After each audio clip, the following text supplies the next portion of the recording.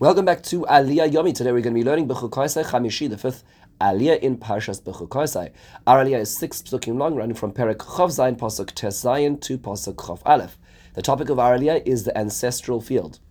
We're on the middle of the topic of describing when a person will give various of the possessions or the value thereof to Hekdesh, to the Beis Hamikdash, whether as a korban or as value to what's called Berek HaBayis, a fund which is in charge of the upkeep of the Beis Hamikdash.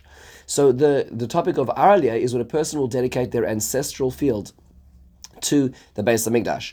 So a person says, this land which has been in my family all these years is going to be holy to the Beis Hamikdash. Okay, so what does that mean? Financially, how does that play itself out? The Aliyah is somewhat confusing. We're told that this evaluation is made lefi zar'oi, according to the measure of seeds. Then how does that work? Zera chomer sorim b'chamishim shekel kosef. That there is the amount of seeds of a chomer, that's a measure of barley, for 50 silver shekel. Then the Torah goes on to describe that it depends when this evaluation, when this dedication is made. If it's from the time of Yovel, then it will be according to its evaluation. And if it's after the Yovel, you will make sure to do it based on the remaining years. We then do hear about the possibility of redemption. So let's say you dedicate it, you may redeem that field, but you need to add on to a fifth of the redemption value to return it to your land. And if you don't, or if it was sold to another person, it is no longer redeemable. It does not return at the Yovel. It is what's called stay hacherem, a field of cherem. We'll discuss cherem in the next Aliyah. This belongs to the Kohen. So just understand the basics, just the mechanics in this. What is really going on over here? So a person feels very benevolent. They feel they want to thank. They want to give something to Hashem. So they say, I want to give my field to the Beis Hamikdash. I don't have money, or perhaps I've already given money. I want to give the field. So what happens? So technically speaking, the Beis Hamikdash doesn't really have a use for the field per se, meaning to say the Beis Hamikdash functions as a religious center and has many korbanos. So what it does is it takes into a possession, and it's the money that the field makes, which is going to now go into the Berek HaBayis fund, into the regular fund of upkeep of the Beis Hamikdash. So it's measured, the amount of money that this field is now worth to the Beis Hamikdash, and it can use it for, is the following. It is measured based on two factors. Factor number one is the years left until the Yovel, and factor number two is the size of the field. Those are the only two axes that we are given to measure the value of this field. So the Torah tells us that it is 50 silver shekels for the Yovel cycle, which means that we're talking about 1 silver shekel per year. The 50 is given for the 50-year cycle. So 1 silver shekel per year left to the Yovel is the amount it is worth. And the amount that 1 shekel covers is the amount of ground necessary to produce 1 chomer of barley. Okay, notice, by the way, that the Torah is not accounting for how fertile or arid the land is. There is a universal measure, much like the erech in the evaluation of humans. We'll come back to that in a moment. What does that actually look like in practice? So the chomer we know is a kor. That's the word that's usually used in the Mishnah, kuf vav resh. What does that turn into? In the Living Torah, in the Rav Aryeh Kaplan's footnotes, he quotes the Mishnayos in Erechin and the Rambam. The evaluation is done as follows. 1 kor is actually 10 ephah. Ephah is another sub-measure, which is actually 30 seah, another sub-measure. In practicality, that is 220 liters or 58 gallons of barley, which is 7.9 cubic feet of production. Now, we know that the Rambam tells us, based on the measures and the tradition of the Mishnah and the Gemara, that 1 seah can be produced on 25 square cubits. That's what the Rambam tells us in Hilchas Erechin.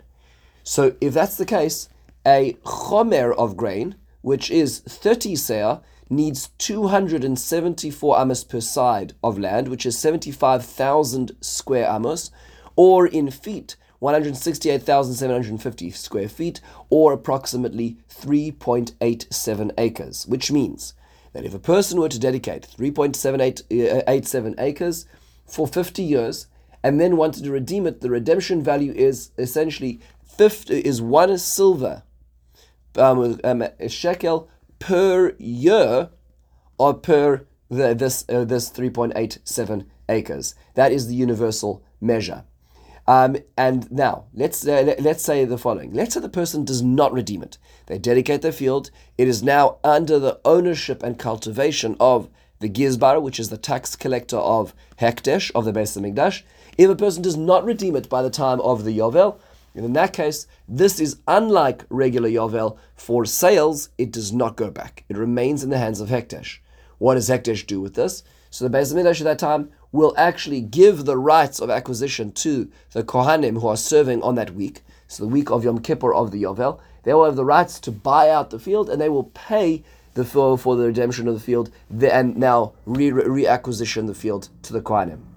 Another possibility is that the Gizbar may need the cash, and they may need the money for the Beis HaMikdash at this point in time, and sell it off to another individual. If that's the case, then the Yovel will not return it. The new individual, the new buyer, will not have a snapback reset like a regular Yovel, and it will remain in his hands forever. The only exception to that is if the Beis HaMikdash sells it to the original seller or to the son of the seller, then there is a snapback. It does go back at the Yovel as well. So then it would not be permanently out of the family. Now, why is there this universal gauge of price? It's funny because land differs. It depends on its fertility. It depends on its climate. It depends on many things, neighbors. There's so many things that land depend on in terms of location and value. Why does the Torah give one fixed measure, which is this production space for 1 chomer of barley per year? Seems to be very narrow. Rav Hirsch points out that it comes back to the very idea that Hashem owns, Kili Haaretz, because I am in charge of the land. And if I'm in charge of the land, it's not therefore a tool of investment. It is not something for you to get rich off of, to charge other people rent on. It is something which belongs to me, and it is therefore valued equally. Everything is the same to me. Rav Sorotskin points out that this actually, the two areas in which the evaluation is done in a very universal style without very much attention to detail, is the human being, the Jew, and also the stei achuzah, the field which is dedicated. And the reason for that is the following: is there's an innate holiness which belongs to a Jew and the land of Israel, and therefore, really, actually, truly told, if one were to take into account all the spiritual dynamics and factors of the human of this Jew and the land of Israel, the chosen people and the chosen land, there would never really be a price which would be appropriate to dedicate that person or that land. So what the Torah says is it creates for us a chart of what the value is, and it's a very linear chart, very simple. By fields, it's simply years and space to produce a certain very basic bare amount of barley. When it comes to human beings, it's age and gender. Very simple grid line, in order to avoid the actual considerations of what a human being is really worth. In fact, perhaps if one wants to take this one step further, what the land is valued over here on the amount of seeds that it could be used to produce a certain amount of barley.